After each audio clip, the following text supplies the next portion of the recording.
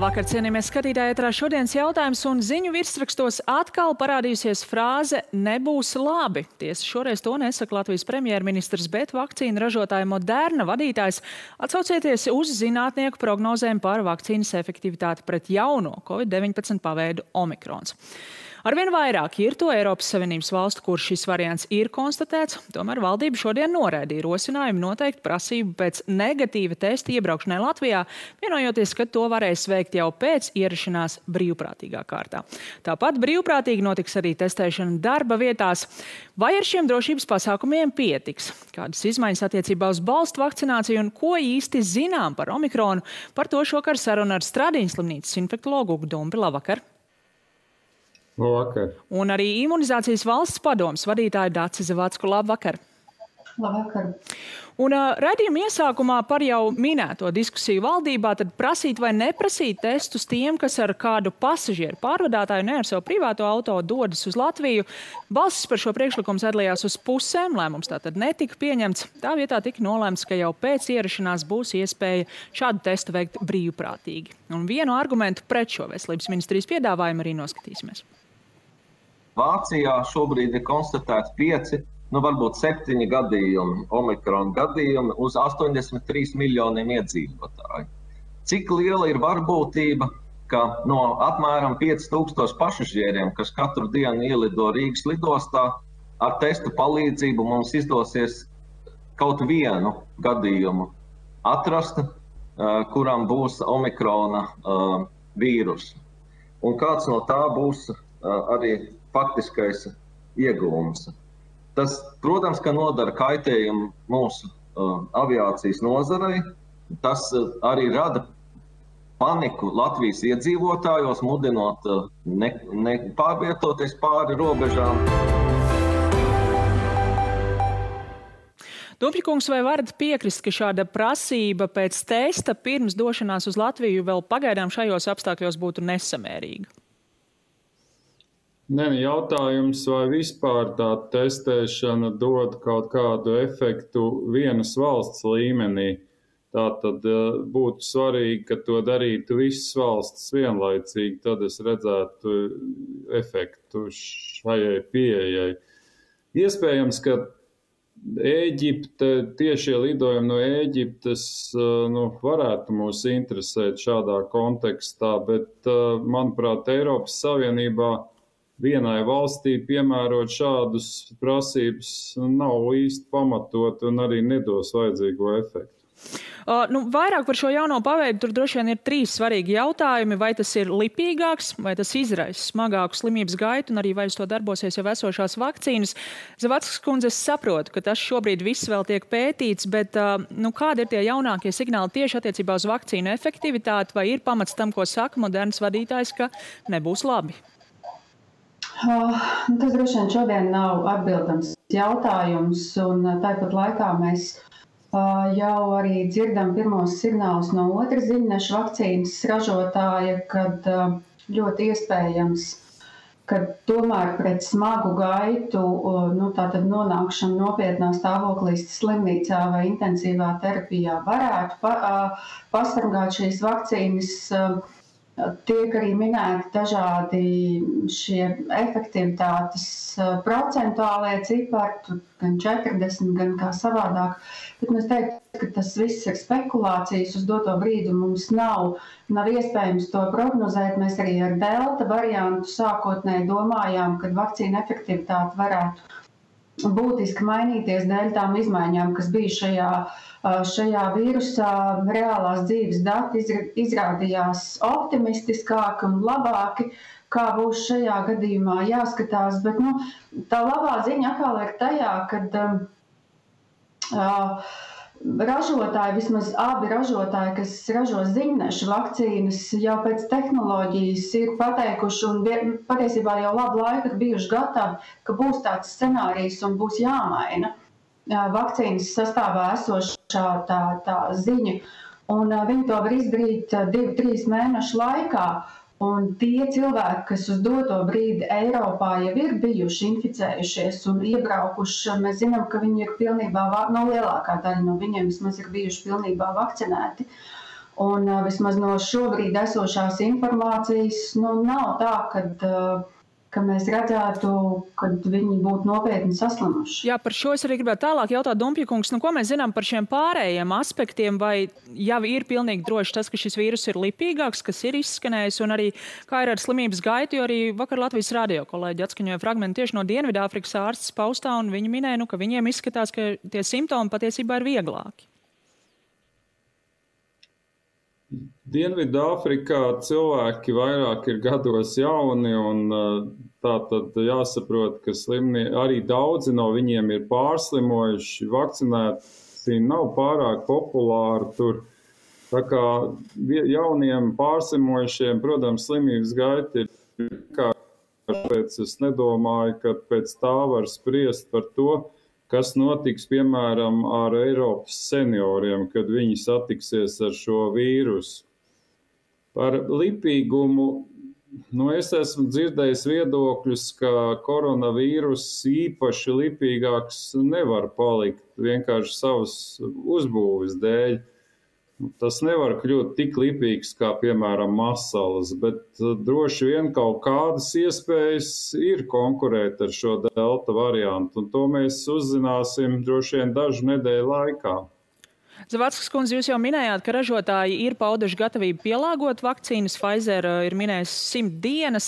Tajā pašā laikā dzirdam, piemēram, no Lielbritānijas puses ir izskanējusi apņemšanās pirms omikrons ir izplatījies pēc iespējas plašāku balstu vakcinācijas aptveri panākt.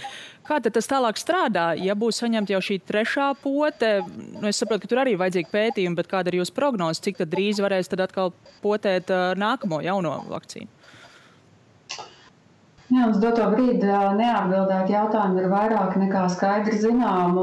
Tas, ko uz doto brīdi no pamatprincipiem un zināmā, mēs zinām, ka vismaz īslaicīgi saņemot balstu vakcināciju, jebkurā vecumā ar jau esošajām vakcīnām palielinās imunās sistēmas aizsardzības spējas un antivielu skaits tā visa starpā, un tāpēc valstis pieņem gan joprojām delta izplatības kontekstā, gan arī jaunā vīrusa varianta kontekstā plašāku balstu vakcinācijas rekomendāciju jau sākot no 18 gadiem, un arī imunizācijas padomu vakar tiem tikās.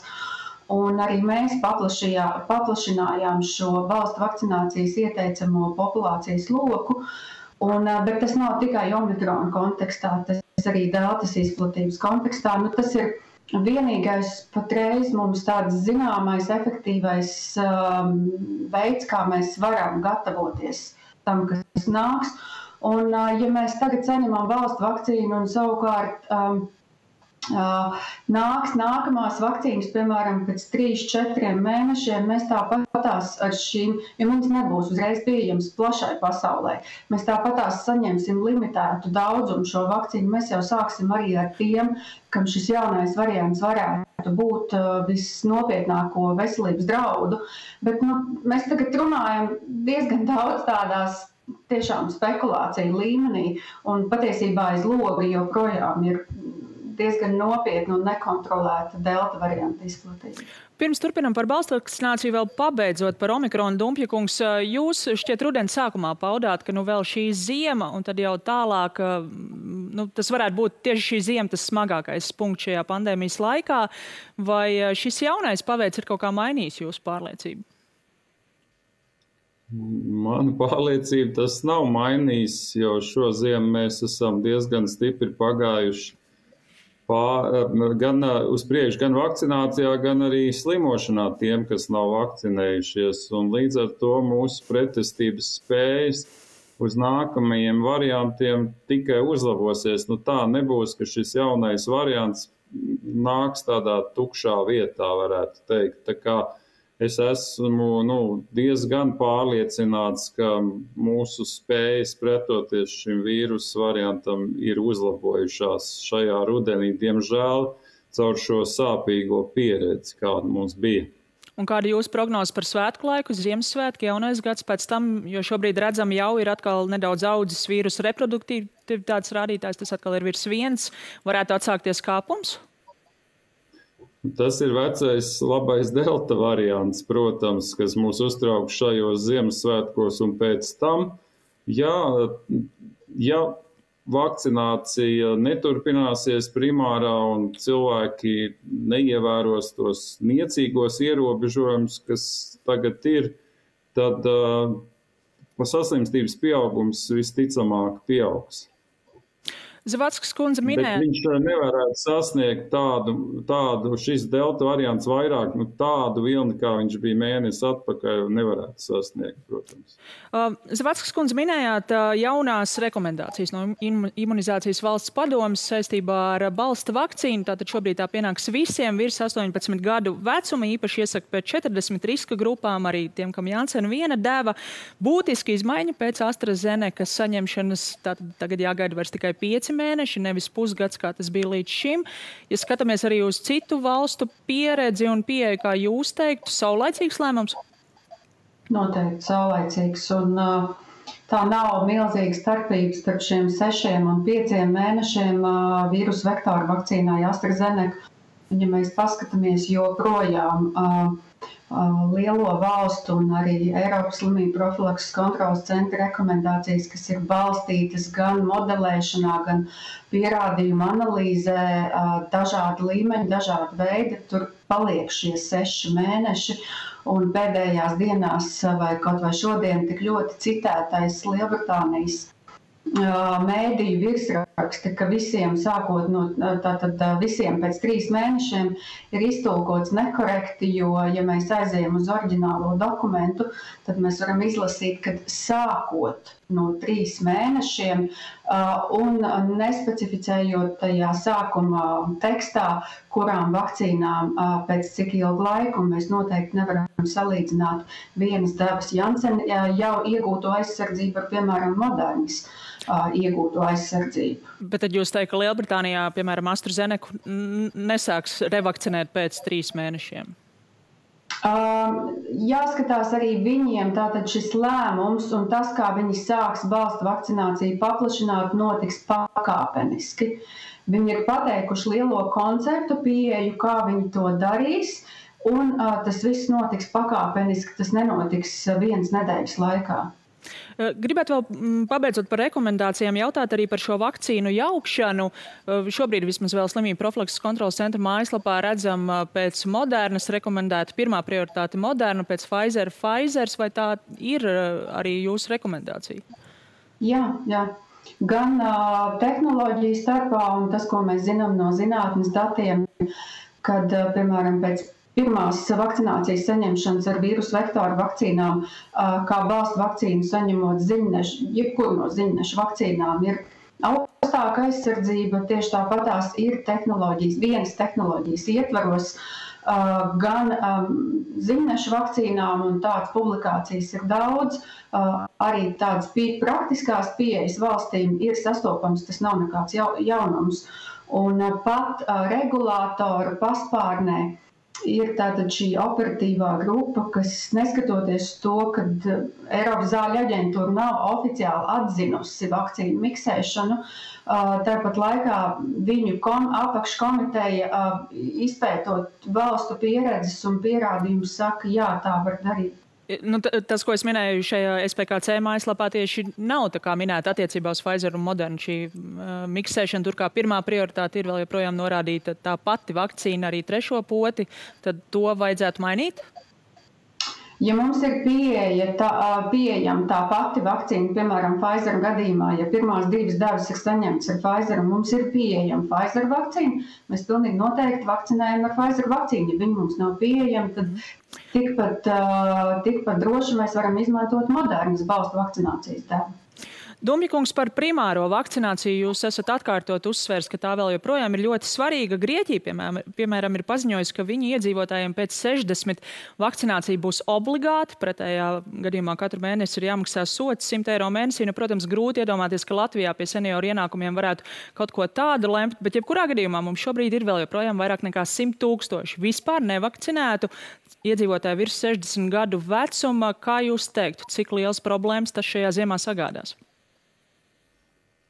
Tā ir viennozīmīgi galvenā problēma cīņā gan ar deltu, gan ar omikronu. Tātad es vēlreiz atkārtošu, ka primārā vakcinācija ir daudzas reizes svarīgāk par valstu vakcināciju. Un mums tiešām būtu jādara viss, lai pēc iespējas vairāk cilvēku saņemtu primāro vakcināciju, īpaši šajās riska grupās, kas ir seniori vai hroniski slimnieki. Tas ir tiešām tas, kur izšķirsies, kā mūsu slimnīca strādās tuvākajos 3 mēnešos. Vienlaikus Imunizācijas valsts padome, es saprotu, ir vienojusies arī par bērnu no 5 līdz 11 gadu vecumam vakcināciju. Tas varētu sākties decembra 2. pusē. Zavackas kundze, vai jūs aicinat vecākus vest bērnus potēties, vai tā ir vairāk tāda iespēja, kas vēlas, kas nē, vai arī jūs aktīvi aicināt to darīt? Jāsaka, ka Imunizācijas padome vienbalsīgi atbalstīja bērnu vakcināciju, bet tomēr uzsvaru lika uz tātad īpaši aicināti ir šie bērni, kam ir fona saslimšanas, tieši tāpatās kā pieaugušajiem. Viņiem šī vakcinācija būtu noteikti būtiskāka, jo mēs patiešām nevaram salīdzināt COVID-19 radītos veselības riskus bērniem un pieaugušajiem. Tāpatās arī šī omikrona aktualitāte vai vakcīnas sniegs pietiekama aizsardzība arī pret omikronu, jo īpaši laikā, kad mēs uzsākam vakcināciju bērniem, Imunizācijas padome to visu skatījās un uz doto brīdi tā rekomendācija ir bērniem, tad, kad vakcīnas būs pieejams, saņemt 1 devu. Un tālāk skatīties, vai mums būs jau pielāgotās vakcīnas, tad 2. deva būs ar pielāgotajām vakcīnām, ja nebūs nepieciešams pielāgotās vakcīnas, tad tas intervāls pagaidām, ko mēs esam izvērtējot pierādījumus un datus, būs pagarināts. Tieši arī gan šo sagaidāmo reakciju ziņā pēc 2. devas viņas ir izteiktākas, kā arī tomēr šo reto komplikāciju, kas biežāk ir bērnu vecumā un vai jauniešu vecumā, lai mazinātu šo risku, tad jo garāks intervāls, jo mazāks risks. Bet vienā vārdā sakot, Imunizācijas padome atbalsta bērnu vakcināciju, bet īpaši mēs aicinām tātad riska pacientus. Paldies jums abiem šovakar par sarunu. Paldies arī jums, skatītāji, par uzmanību un tiksimies atkal rīt.